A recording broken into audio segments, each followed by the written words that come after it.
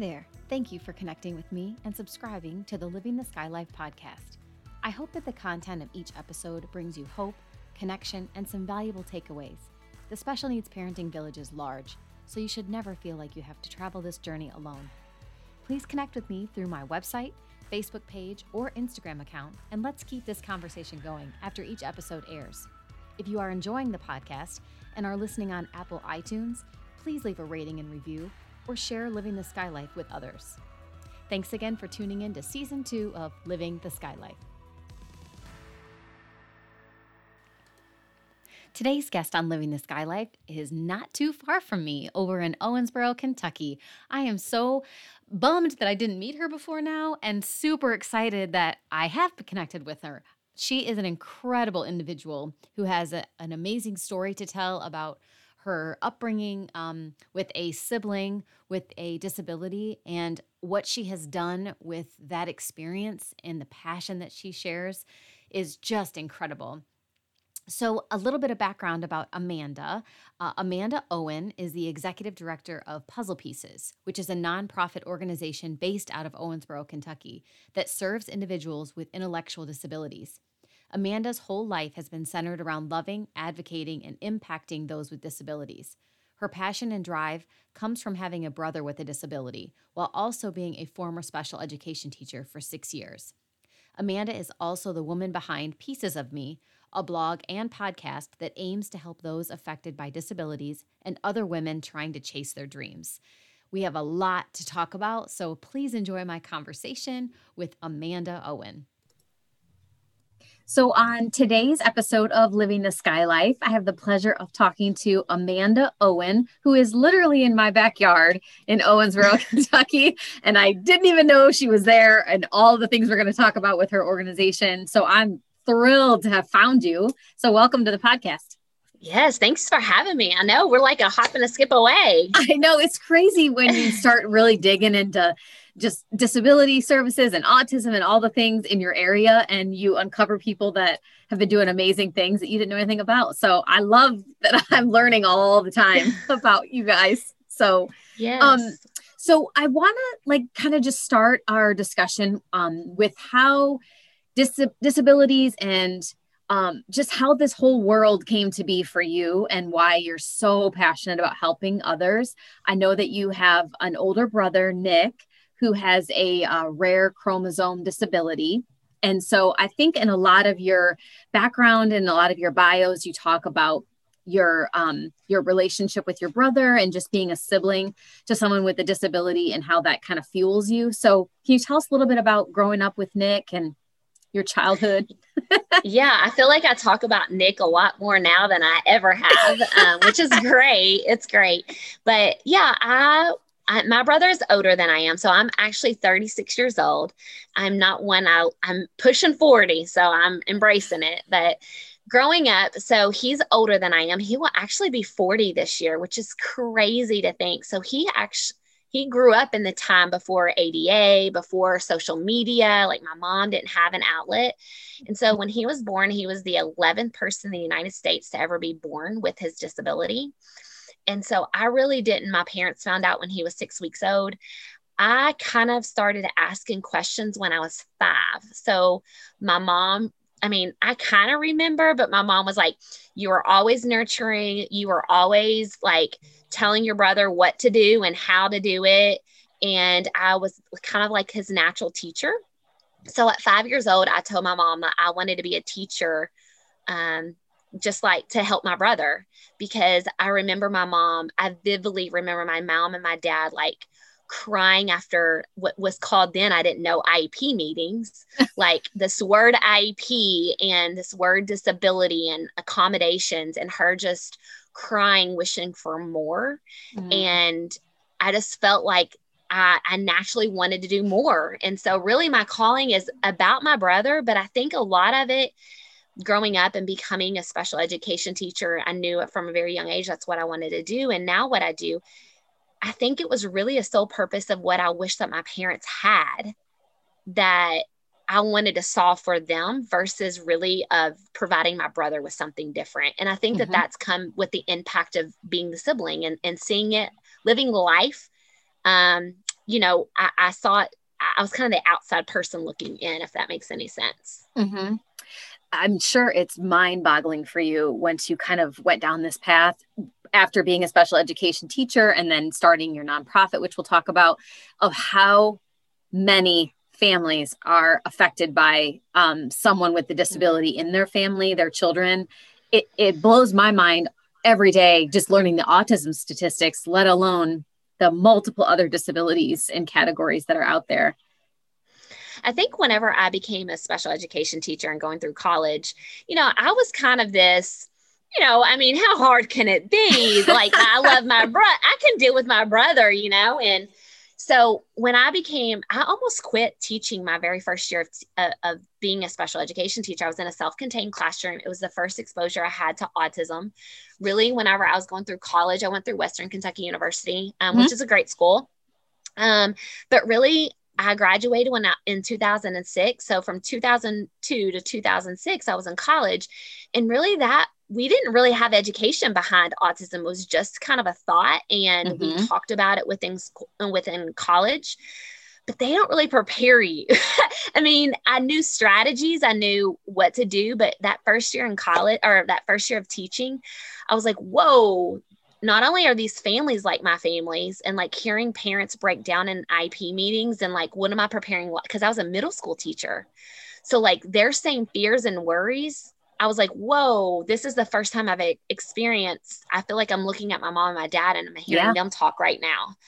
And then I realized, wow, no one's like my brother, but also none of my students were alike either. So like I had 6 different students, and that's when I really fell in love with autism. And I went on to get my master's degree in autism, and it opened my eyes up to a whole lot more.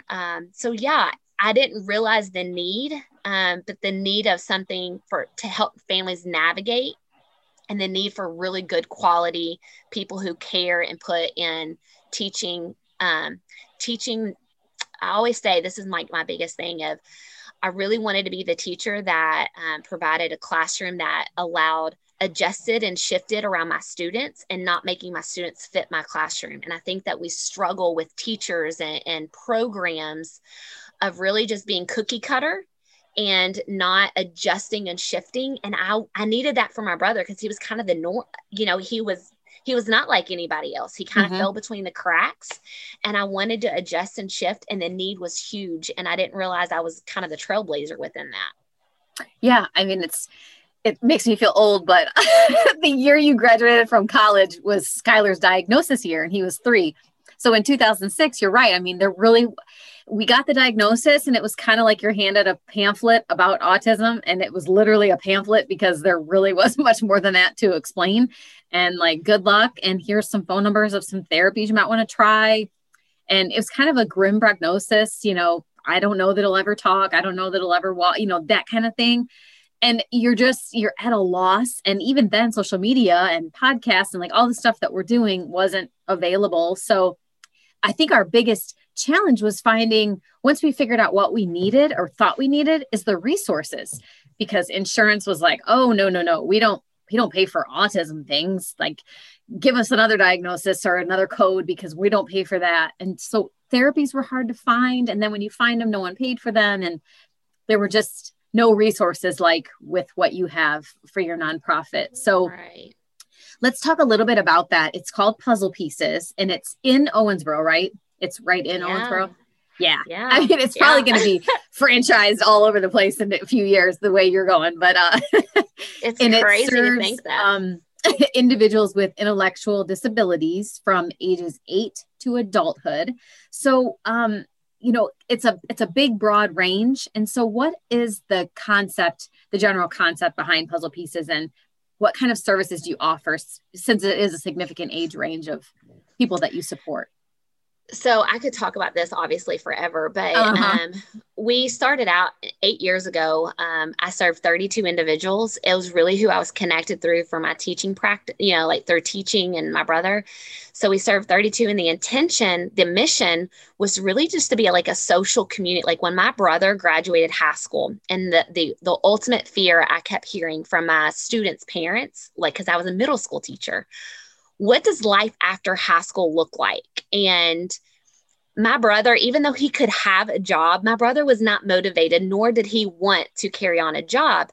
But he graduated. He did not go to school till he was 21. He graduated when he was 18 because he hated school. But what I noticed was that when he graduated, he lost what school brought him, that structure, that daily having a purpose to go to get up to. And then also just like the connection with friendships, because he's not one that would talk on a phone or call a friend to stay connected. He needed to be alongside people. Mm-hmm. And when he graduated, there was nothing like that. And I saw his regression, or I saw him regress in skills. I saw him, his health regress. He became obese because he was not active. He wasn't engaged. And so whenever I started Puzzle Pieces, it was really just the intent for it to be a day program that they can connect with their friends and and do life skills and social skills.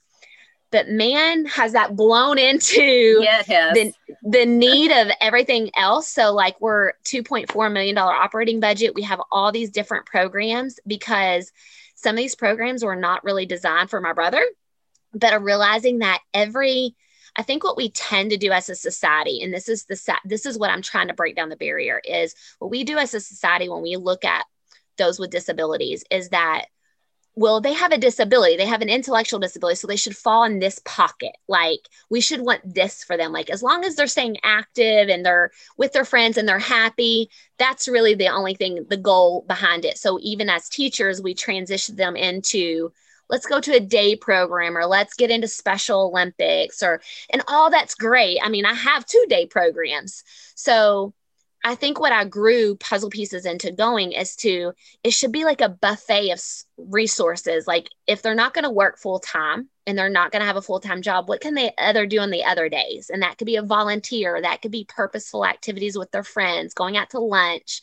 We teach get on the city transit and going where they want to. So yeah, it started, we have an after school and a summer program for the school age kids so that families can continue to work full time. So we're open 7:30 to 5:30 every day. And so that was really a social, extracurricular activity, so to speak, and a fun summer camp for the younger. And then the older, it's more like a daily structure of a little bit of everything: exercise, going out in the community, just being with friends, and community give back. Yeah. And we have now residential. It's crazy. I saw that. That's another question I have for you. But, I'm thinking we're going to just, hop over the river and move to Owensboro, because I'm like so excited. I want Skylar invested in all of these things. What is the criteria for, so for someone like Skylar, who's not toilet trained and, at this current time, and if he's 22, 23, and he would come to your facility, he's nonverbal, what type of assistance would he be able to have there, or would he not really be a good candidate for it? Actually, that's why we started dividing into different program sectors. We kind of, I'm trying to be politically correct in reference to like some families. Us educators are very common to use high functioning versus low functioning. Right. And so sometimes that can be very offensive to some populations. And so, if someone's more impacted by their disability, we have this program that the supports are a little bit more intense. The hygiene care is there. Staff are trained. We call them direct support professionals. Staff are trained to do behavior intervention programs. They're on picture schedules. They're more maybe one-on-one. So we're adjusting and shifting to their needs, and we're trying to connect them and engage them of what that social activity looks like. Probably our biggest success, we had an individual, he came to us after high school. He was nonverbal, had no form of communication, was not able to communicate his needs or wants, and he was not toilet trained. And so from the time he was 22 to 26, it just took consistent approach. So like we're whole life right now, like we're not following a school curriculum. We're just meeting them where they're at and really honing in on skill development. And so now he uses picture exchange to communicate his needs and wants. He's learned how to have a sensory diet. So we're able to engage in the sensory processing of what his needs are. We've helped mom, like now he can stay, her grandchildren can come over and he's able to tolerate that more, family dinners. It's just what school couldn't provide him because you're changing teachers every year. You know, you're having to accommodate to another system, and we're meeting them where they're at. So it looks different for everybody here. And that's the glory that's the glory of what we do as programming. Our program is very person-centered to meet the family and or that individual to where they need. It's really a whole life process. Gosh, what a wonderful unmet need that we have in every city and every state in the country. It needs to be modeled after this. This is so phenomenal. It gives me hope that there are facilities near us that can accommodate him and, you know, he can continue learning. I've talked to so many parents, as you probably have too, on your podcast, about just the learning that a lot of them are seeing their young adults really, really learn and grow from the ages of like 18 to 25. They're gaining the most skills during that period of time for whatever reason. We can't really explain it. So I have so much hope still for Skylar. I know he has never hit his ceiling and he probably never will. And we're just going to keep, you know, pursuing things. I just don't want him to be sitting around at home, like you mentioned with your brother, you know, initially becoming sedentary and not having anything that stimulates his mind, his body, just anything during the day when he's 25 years old, because he can't hold a job. And so we, you know, that was our only option at the time. So, you know, this gives me a lot of hope. Well, and you know, it's funny that you say this, and I'm probably going to step on a lot of toes, and that's not really what I intend to. It's just to bring more awareness. But now that we serve almost 170 individuals, and I've gotten to interact with a lot of families, what you just mentioned, like that families are seeing a lot of progress from like 18 to 26. We too see something remarkable happen during that moment. And personally, I feel it's because, and I saw this in my mom too, I saw a shift happen within parents that like, okay, let me take a moment and stop advocating. Not that I'm saying that you shouldn't stop advocating, but I think we, from birth until 18 years of age, we're giving all these milestones that we can then compare where they are on that milestone because they're going through school, and we're constantly comparing where they are to their peers and the timeline to be able to, in the timeline to judge where they're going. We're preparing for what we hope that life will be after 18, right after school. But then there's this mind shift that changes for parents usually that, okay, let me take a moment, and there is no comparison now because I don't know what every 18 to 26-year-old, they're exploring what life looks like. I mean, so there's not a measure. And so they're just kind of taking back and listening and like evaluating where their loved one is in relation to like, what's going to make them happy. Now, what am I not advocating for, but what is going to make them happy to push them in a way of just pure happiness? I don't know if that helped, but no, it totally does. It makes sense. It allows them, like you said, instead of following like a set ABA curriculum or a specific program, they're able to find happiness and joy in the little things. And then it helps us as parents go, oh my gosh, I didn't know, like in my case, Skylar likes kicking balls and playing sports and like things like that. And so if accommodations are made for them to do something they enjoy, then it only feeds them and they thrive on it, and then they are happy and they pursue more and more things. I think I can only imagine, because Skylar can't tell me at this point, but it's got to be frustrating and a little defeating when you're given tasks in a specific therapy setting or school, and you can't really complete those tasks the way that it's outlined for you to do.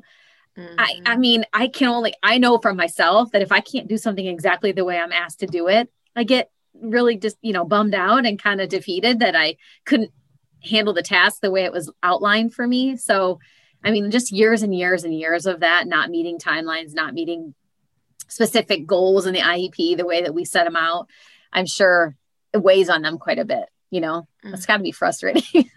Oh, yes. Well, and I think then there's so much data driven, and I'm a huge supporter of all of that. But I think that that's kind of the gloriousness thing of Puzzle Pieces, and where we're going. We're trying to now to even open an Owen Autism Center where we're serving, those that are even starting to get their diagnosis. So they're 18 months and older. So for early intervention, and that's all going to be fine. But I think the biggest point that we try to do here is there is no timeline. We're trying to like shape those skills, and there is no milestone we're trying to hit. And I think that takes the pressure off. And it's kind of, we call it NET, natural environment of teaching. That's kind of what we do every day. Like we're providing opportunities for them to learn, and then we're meeting them where they're at, and they're just their natural environment.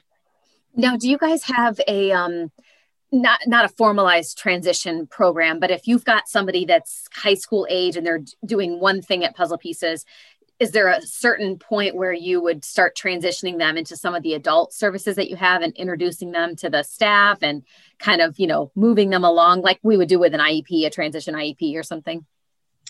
Yeah. So I think it just depends on where their family's wanting them to, like where we see their skill sets are and where families, goals are. Mm-hmm. I think it depends on if they're wanting, because we have a supported employment. So we have this line where we go and we help them to get jobs and we support them in that. So we have a day program that's really set up to hone in on those skills. So like we've had 2 recently that they were in our school age population, and it was about having fun and building social skills. And I really approached their family. I'm like, okay, they really they can have a job, and you want them to go and live on their own. That's your ultimate goal. So let's start I think we're holding them back because in one of our programs, it is more, I know that those families just want them to be happy and have friendships, and they're going to live at home or with a family member probably the rest of their life because that's kind of what their design of their plan is. And so we just kind of navigate where they're at, and we'll just shift them how it needs to go. And we all, like, I have 7 directors, and we kind of look at them as a whole scope of like, okay, can this program now meet them? Or maybe it's not our program that they need. And we need to like look at that to make sure that we're getting them out there in a volunteer program or something like that. But no, there's no curriculum. I know, that's it's what's all cool in my about head. It's great though, because you have formalized training as far as the special education background, and then you have personal life experience with your brother and your parents, and combining all those things. I feel like those are the best people to come up with places like this and plans like this, because you can really speak from multiple levels of, just interaction. And you think of it from a family, a personal perspective, and an educator perspective, and families, I imagine, would appreciate that you're, looking at all angles, I guess. I'm sure you've been told that. Oh, yeah. Well, I think it kind of, in this story, it was really the icing that allowed me to know where I'm going, and both from a sibling standpoint, but where I knew the impact was going to happen. And I had to follow my heart of designing the programs of how I wanted it to see out. But I remember we were doing services for an individual, and we were at that time doing like respite on Saturdays. And it was a single mom. Her son was 15. He has significant autism, nonverbal, and had some behavioral concerns. And he had been going to our after school program, and his mom dropped him off, and he went on because he knew the system. Our staff was trained, and mom just like sit down there and like, she was crying. Like she stood outside the door and was looking back at me, and she was bawling her eyes out. And this was like year 1 for Puzzle Pieces. And I opened the door back up, and I was like, are you okay? Like, like what's wrong? And she was like, this is the first Saturday in 15 years that I've had time to myself. Like, I don't have anybody that can take care of him. My family can't take care of him. I don't know what to do. And I'm like, girl, go get your nails done. Go get but in that moment, she didn't have any other children. It was just her son with autism. And it was like this, I started bawling like after she left. She doesn't know that, but I started bawling because I think the real purpose behind of that point of that Saturday was, man, if I could provide that, then if she had another child, she could go and take her daughter to go get her nails done or go have that moment and not have to worry about her son, and we could take care of that so they can work on their relationships with their other children. And I didn't realize that that's what I was doing until that happened. And that was that moment of like piecing it all together and figuring out great program is also for families to be great. Like whatever we do with the client, it's not about their success, it's more about that family dynamic of, if we can provide services that gives those parents the break that they need, that respite of just like, okay, they're taken care of. I know they're going to be happy. I know they're not going to call me and tell me to come get them, or that they just had a behavior or whatever, then they can kind of focus where they need to focus on, and which ultimately would be, they're going to be better parents all the way around for all their children. And that's really what I wanted, and to fill that gap for my mom and me as a sibling of what I missed. Yeah. I mean, that is, I could say with 100% certainty, that is one of the biggest challenges for most of our families, is having a break. We don't have any family here. We don't have respite, because we can never find, even if we can get respite services, we can never find anybody that we feel comfortable leaving Skylar with, because they're just not prepared to deal with toileting or a behavior or whatever. And then we can't enjoy even an hour to just go and take a deep breath because we're panicked about what's happening in our house. So I would assume that your staff is very heavily trained and different levels. Like you had mentioned before, if it's somebody that's older and needs additional services, support, that's who you hire. And you have full trust in everybody that walks through your doors, right? It is. Yeah. I mean, I think training, whenever I go through the interview process and we hire, I think about what I want them to be with my brother and would my mom want. And I think that does create a different culture here that we provide. But I'll be honest that I'm gonna try not to cry. So I'm trying to. I usually cry in like all of my podcasts. The weight is heavy. So now I've shifted and I'm not carrying the weight as a sibling anymore of like just taking care. And I think I carry like this guilt, like I'm no longer worried. I have to fulfill the future for my own parents. And I know my brother's going to come live with me if something was to happen to them. But now I just have this weight that I've put on myself of I'm the hope for a lot more families, and that's magnified. And there's a lot of pressure for being the executive director of starting this nonprofit. I wouldn't change it, but it does come with, especially COVID, in 2020, it was a significant blow. And I feel like I suffered a lot of turmoil because I was trying to help all these families, and I'm still doing that. And I don't want to trade that, but like, it's like I'm carrying your emotional, like all of your fears that I know that's there. I'm carrying that now to figure out the answers to make sure that you can get the break you deserve and that you need. And that I know that families are out there looking for. Well, I mean, that is very honest and vulnerable. On the other side of it, we just appreciate that somebody cares enough to develop a place like this. I mean, I know you're probably putting that burden on yourself to worry about everybody that you meet that comes into the Puzzle Pieces doors. But yeah, I mean, it's just nice to be noticed. It's just nice to know that somebody out there sees the issues that we have as families, and people like your brother, who I'm sure he is so proud of you. Oh my gosh, he probably tells you all the time. But just knowing he has no idea that this model's been created, though. I mean, you've done the legwork. You've done the really hard job of creating something like this that we all need so desperately. Hopefully people can model after this and, like I kind of joked about, I mean, franchise something similar all over. It's just, I would hope that people take great pains like you have to make sure that the people that are on staff and in place are the right people. Those jobs are not for everyone. They're very stressful. They're very challenging. You have to have the right temperament, patience level, all of that to deal with some of the things that come with people with disabilities. And there are tons of people out here in the world that are amazing.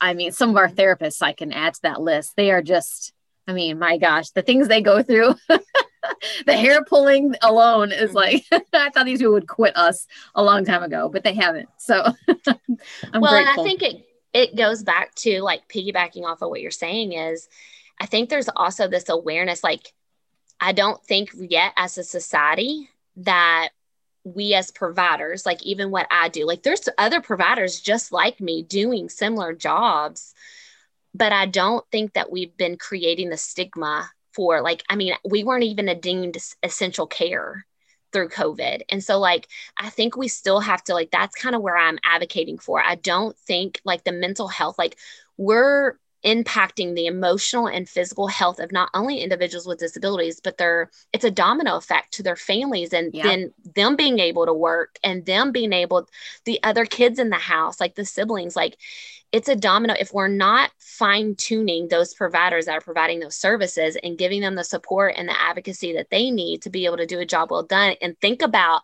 how it gets paid for as a state level, federal level, then we're just gonna, I think that comes from I think it starts with devaluing those individuals with disabilities from back in the day. I think we just got a lot more work to do in reference to that. Yep, we do. And I appreciate you spearheading it all. Because in addition to puzzle pieces, not like that takes any of your time at all. You're a blogger. You are a podcaster, like I mentioned earlier. Pieces of Me are your blog and podcast. And you recently opened, I think, I didn't know if COVID, if it's officially open, but the Owen Autism Center on top of it. And you mentioned too that the residential facilities have opened.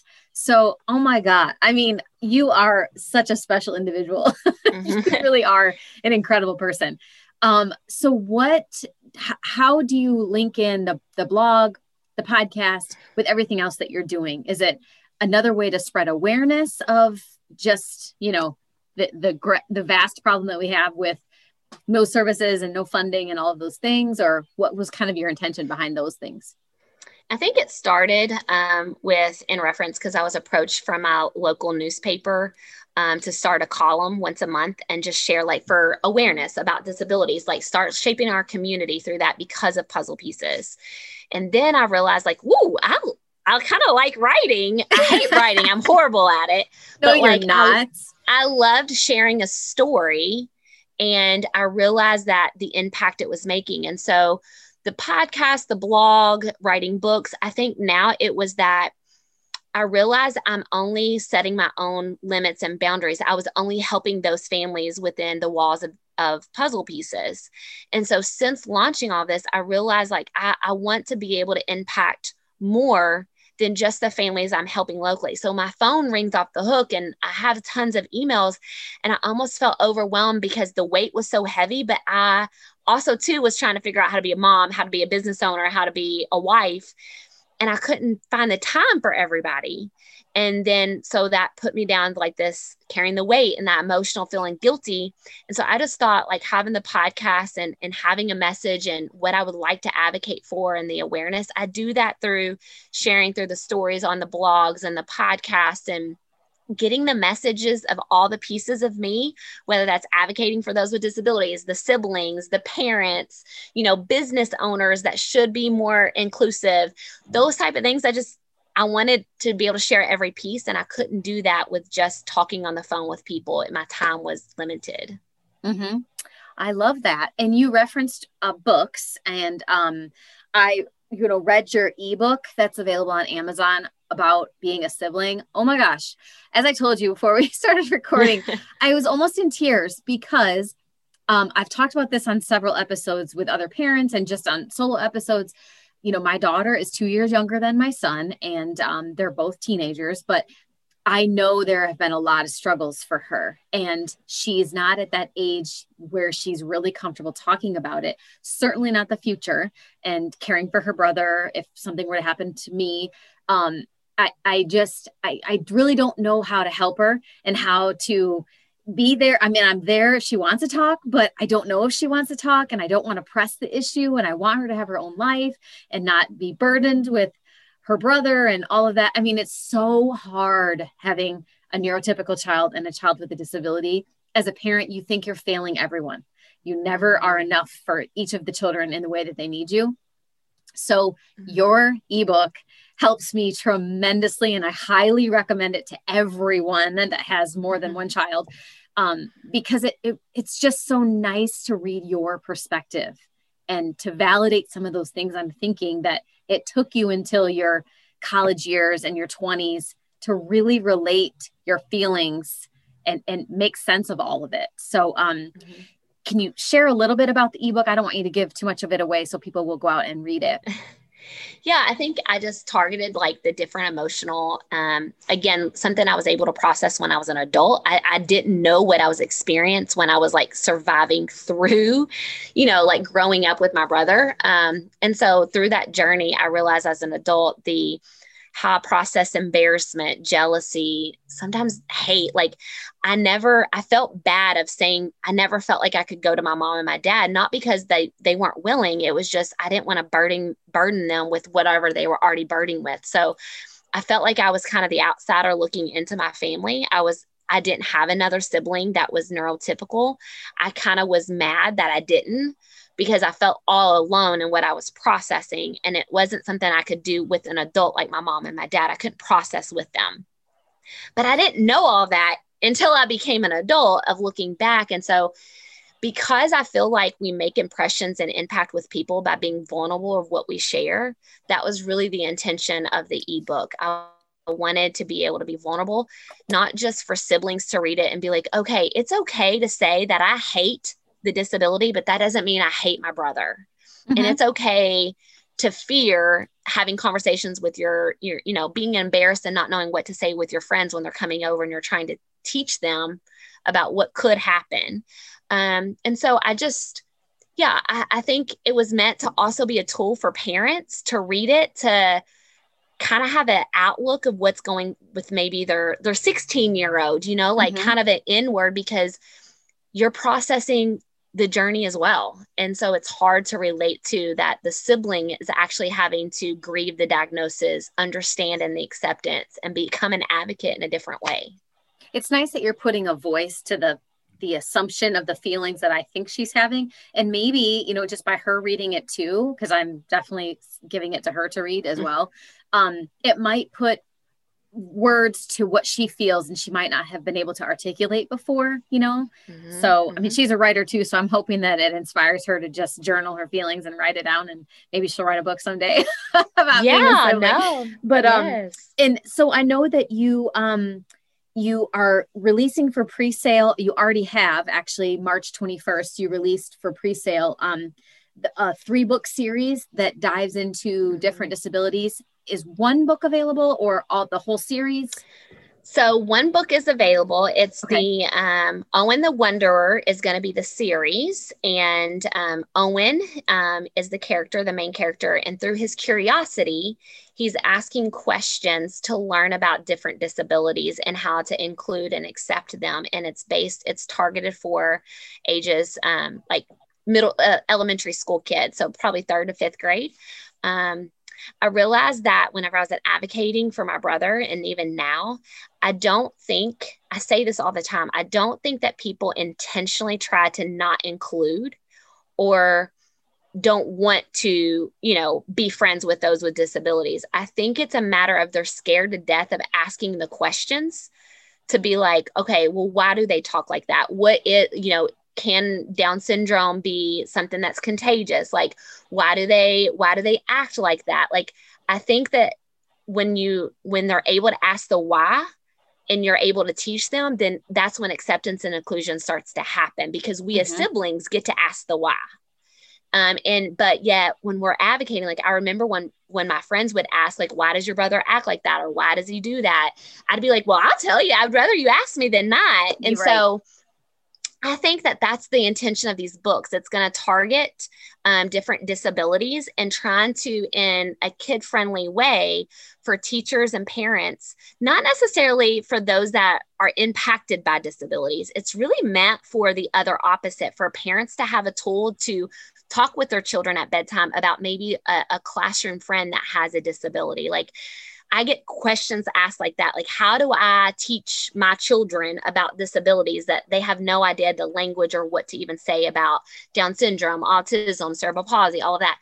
So because I'm a nonprofit, I needed a fundraiser. So really this book was meant to put that skills and be able to give back to puzzle pieces.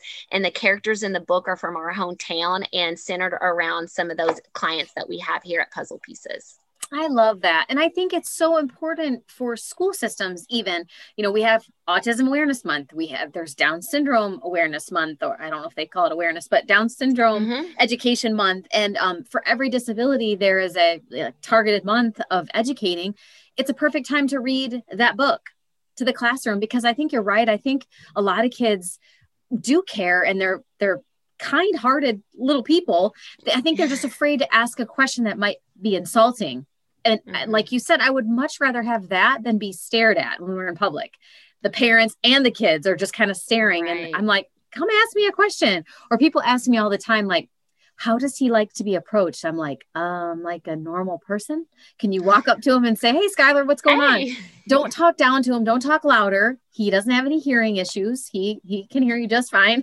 You don't have to talk to him like he's 4, just talk to him like he's almost 18. He understands what you're saying. So just talk to him. He may not, we always say he doesn't speak, but he understands you, because I don't want to make him feel bad, but I don't want them to keep asking him the same questions over and over, thinking he didn't hear them. And I'm like, we'll answer for him, but I don't know. No, that's exactly what we want to target. I do too. I think they just don't know how, and they don't also know how to ask the how. Yeah. So we're using this children's book. Owen is curious, and he starts asking the questions like, well, how do I help communicate, or how do I do this? And then we navigate that in a kid-friendly version. I'm excited. Yeah, I'm excited too. I can't wait to get those. So clearly you have nothing but time on your hands.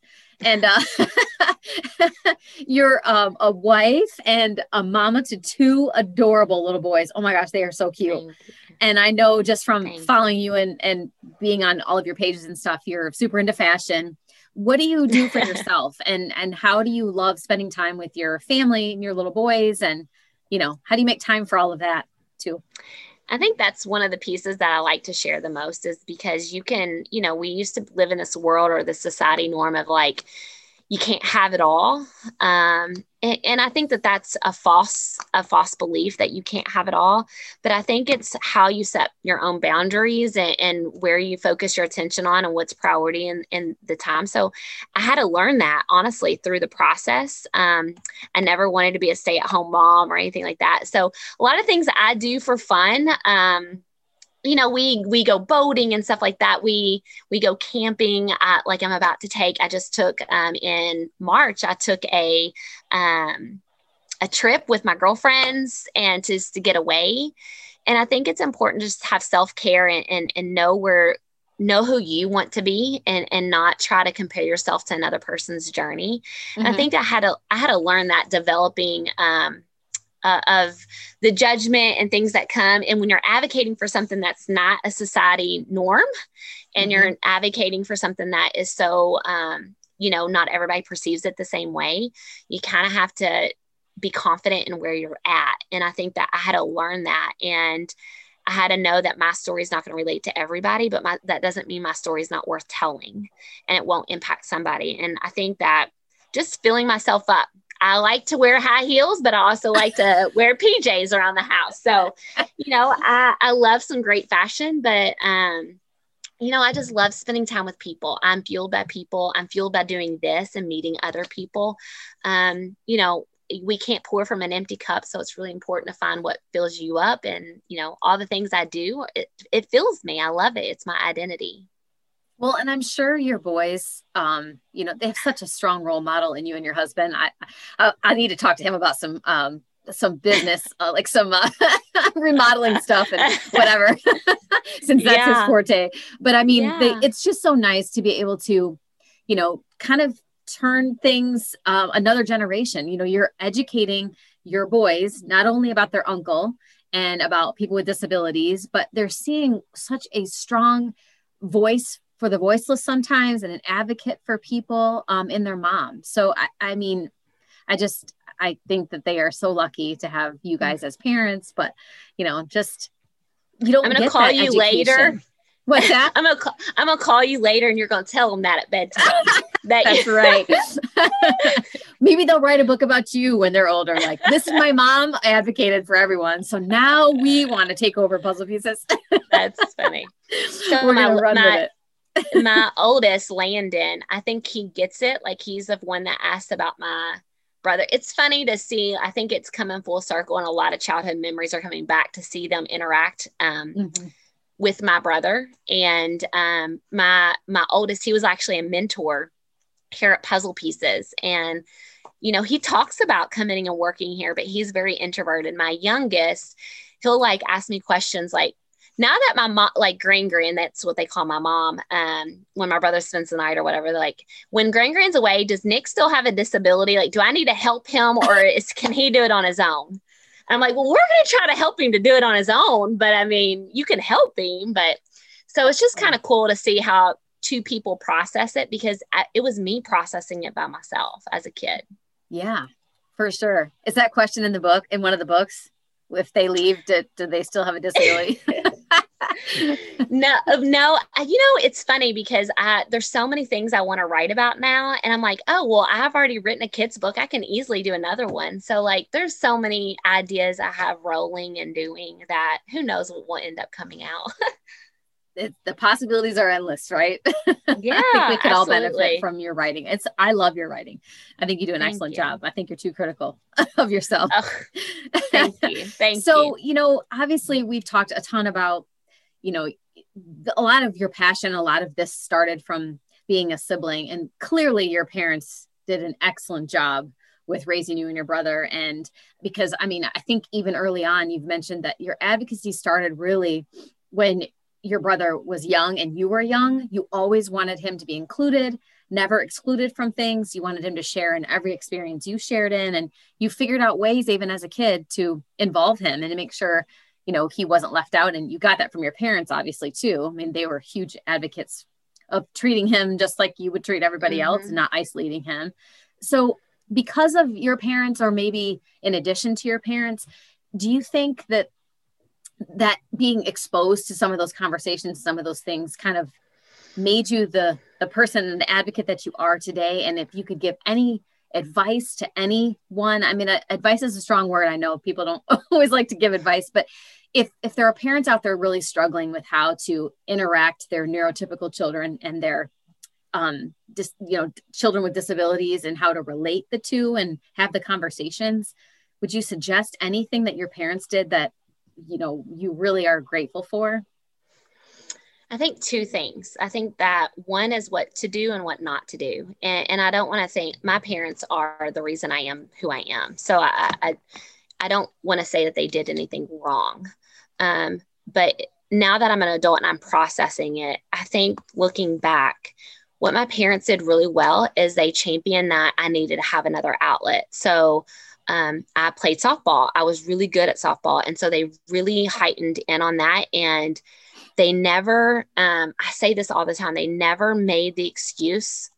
If there was a reason why we couldn't do something as a family, or I couldn't do something, or they couldn't go with me somewhere, was because of my brother, they used a different excuse.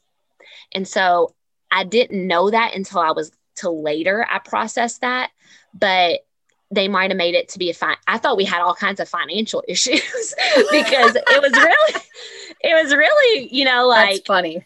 It was, you know, like, we don't have enough money to do that, or, you know, your dad's got to work and I have some, like, I'm sewing, like, they never, now I know it was really because they had to do something with my brother. But I think that really shaped me to really not hate the disability more, if that makes any sense. Although I deeply knew that it was about that, and we were able to laugh through that and they never felt sorry. Like, I remember graduating from college, and I was about to walk the line, and I happened to see my parents up in the stands with my brother. And right before I was to get my diploma, I looked up, and there goes my mom and my brother out of the stadium. And like, inside me, I was sad because my mom wasn't about to see, I'm going to cry. My mom wasn't about to see me graduate and get my diploma that I worked my butt off for. But then afterwards, it wasn't that. My mom kind of teared up and she hugged me and she's like, Nick, gotta go to the bathroom. You gotta go, and it was like a laughter that like only we could laugh about. But, she found other ways to feel and acknowledge how I might've felt in that moment. And I feel like that's what they did really well about. But what I would say not to do is they never addressed things head on. I heard them advocate. I would hear the fights or the advocacy my mom would do on the phone with teachers or whatever, but she didn't want to burden me with it. So I was never felt like I was part of the conversation. And with me knowing I wanted to be part of my brother's future and knew that that was going to be me, I wanted to learn. I wanted to learn how to advocate. I wanted to learn, but my mom didn't want to burden me with that. Right. They didn't want to feel like they were forcing that on me. And I didn't feel safe enough to say like, I want to be part of it. And so I felt like I was always not included in on the discussion, or like, Amanda, we got to talk about, like we got to make some hard choices, or we got to talk about this. We need you to go in the other room. And I always felt like I was an outsider in my own family. Just because they didn't want to have the tough conversations with me. And I wish that they would have, like you mentioned, I think it was before we even started recording, you mentioned like you at least asked. Like I was never asked, would you like to talk about this? So I think if I was asked, I think I would have been way more vocal about what I wanted, but I was scared to say I wanted it. Yeah. And they weren't asking. So it was like this unspoken relationship. Even today, as an adult, we still struggle with having those conversations. Yeah, it is so hard because you don't want to, speaking as a mom, I don't want to rob my daughter of her normal, quote unquote, childhood experiences. I don't want her to feel guilty when she's getting her driver's license. I don't want her to think about her brother in the times that she's supposed to be having her enjoyment with her rites of passage and the things that she's supposed to be excited for, and the opportunities she gets. And I also keep thinking about, I want her to go to college and go to vet school and be a vet. And then when she's established, then we'll sit down and talk about all that stuff. But then I'm like, well, if I wait till then, she may already have her life plan figured out and go, Mom, I'm moving to Colorado. Like I can't, if you guys are here in Kentucky area, what am I supposed to do? And how would I change my life and move him out there? And I mean, you just never know when the right time is to have these discussions. The other thing we also started, and I hope it's the right thing, is we, a few years ago, we said to her, are you kind of tired of hearing like the periphery conversations, like you said, your parents had and stuff, kind of hearing the outside? And do you want us to just have those conversations without you and then dedicate dinner time when we eat together after he's already eaten? And like that hour or so that we spend with her, we don't mention his name at all. We just talk about her and her school and her activities and what she's doing. And we don't talk about autism or her brother or anything, so that she has undivided attention. And it's about her, and it's not about autism for once in this family and in this house. And I always worry that's wrong. Like that, I mean, I know nothing's wrong, but like that's not the right angle to take. I don't know. I don't think there's a right or wrong. I think that so many times, and I realized this growing up and even now, but this is my own perspective. I think too many times that families get guilty, or one thing that I feel like my mom and we did well is we are not a normal family. It's not normal. Yep. But this is the cards that are dealt, and here we go. Like this is what we do. And I think so many times, I don't think my mom and dad ever said like, we want to try to make your life normal. I think we just pivoted and went, and I got to do what quote unquote normal things. Like I played on a softball team, and they can make it. If they couldn't, they relied on the village to help me to get through that, I think diving into me, like they invested, it might've been one at a time. It might've been both at a time, but they just allowed me to have another avenue. And so we had something else to talk about. Right. But I don't think that they tried so hard to lessen the disability or promote the disability. I think it was just it's just part of the family. Yeah. And I don't think there was a comparison of like, I feel like, or this guilt of like, I feel like you're missing out on, because if it's not going to be the disability, it was going to be something else. Like, I'm trying to think of like my friends' kids, you know, they have 2 siblings and they're both into sports, and they're constantly figuring out how to divide and conquer, and they're not a unity as a family. And I'm thinking, well, I never had to deal with that, you know, like I was the only sports person. So I guess I need to be grateful that like my parents were able to dive wholeheartedly into my sport. So I think if we weren't navigating the disability, we'd be navigating something else. Course. Yeah. So I think just hit it head on. Yeah. And you never had to fight with your brother about who was taking the car, right? Like, I mean, it was all about you. Yeah. So there are some benefits. It definitely was. Well, in closing, I just want to reference one thing back to your ebook. One of the things that hit me so hard reading that was the kind of the whole purpose you said of how you even came out with that book, and that idea was from, the blog that you wrote about, but it was a situation where you were in a classroom and you were giving a talk, a few years ago, and the whole opening the door phenomenon. I mean, bawling. I was bawling.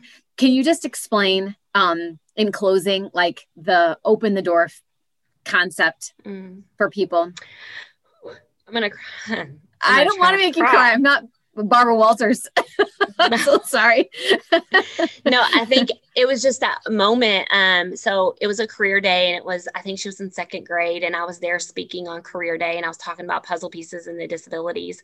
And the little girl come up to me and she said, my brother, I feel sorry for my brother. He has autism. And I looked down, you know, I knelt down on her level. And even then I was fighting back tears. I was like, he doesn't want you to feel sorry for him. He needs you to be the door. And I don't know where that came from. It was just I feel like my entire life, I opened the door for my brother, you know, like I wasn't scared to open that door and either walk first and drag him along, so I could create an opportunity for him, or I held his hand while he walked through that door. And I just, the door concept was just that we as siblings sometimes have to be the only ones that open it. Maybe parents are fighting to tear down the door, and we as siblings just need to be willing to open the door, and go through it with them, whether that is, you know, with a friendship, whether that's with a job, whether that's with a life journey. I know one of the biggest things was my brother and I had to deal with me leaving for college. And that was probably the hardest door I had to open and go without him. But I also knew that like I needed to come back home. And so I could go on forever about that. But like, I think too many times that we're scared of what's on the other side. So, and we want to protect them from this world. And we just either are too worried about advocating to knock down the damn door, or we're too scared to open the door of the fear of what's on the other side.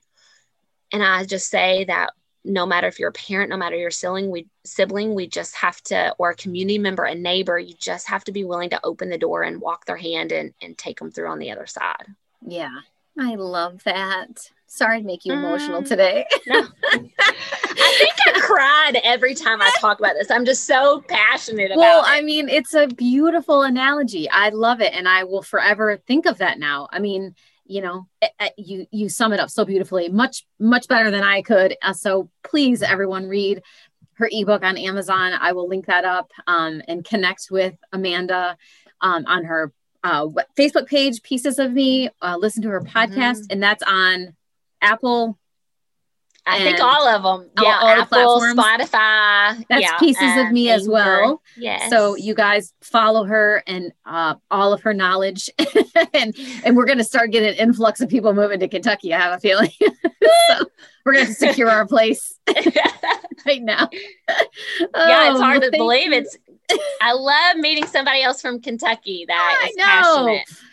It's crazy. Well, I'm going to get over there and see it in person. But thank you so much. It was such a pleasure talking to you today. Thank you for having me. It was a great experience. And we'll have a great rest of your day. You too. I hope you enjoyed this episode of Living the Sky Life and will tune in for the next episode coming soon. If you haven't already, please subscribe to the Living the Sky Life podcast within Apple Podcast, Spotify, and Google Play so you'll receive alerts when new episodes are released. Subscribing is the best way to ensure you don't miss a single episode. If you like what you hear, be sure to select the 5-star rating, provide feedback, and share Living the Sky Life with others. Thanks again for listening.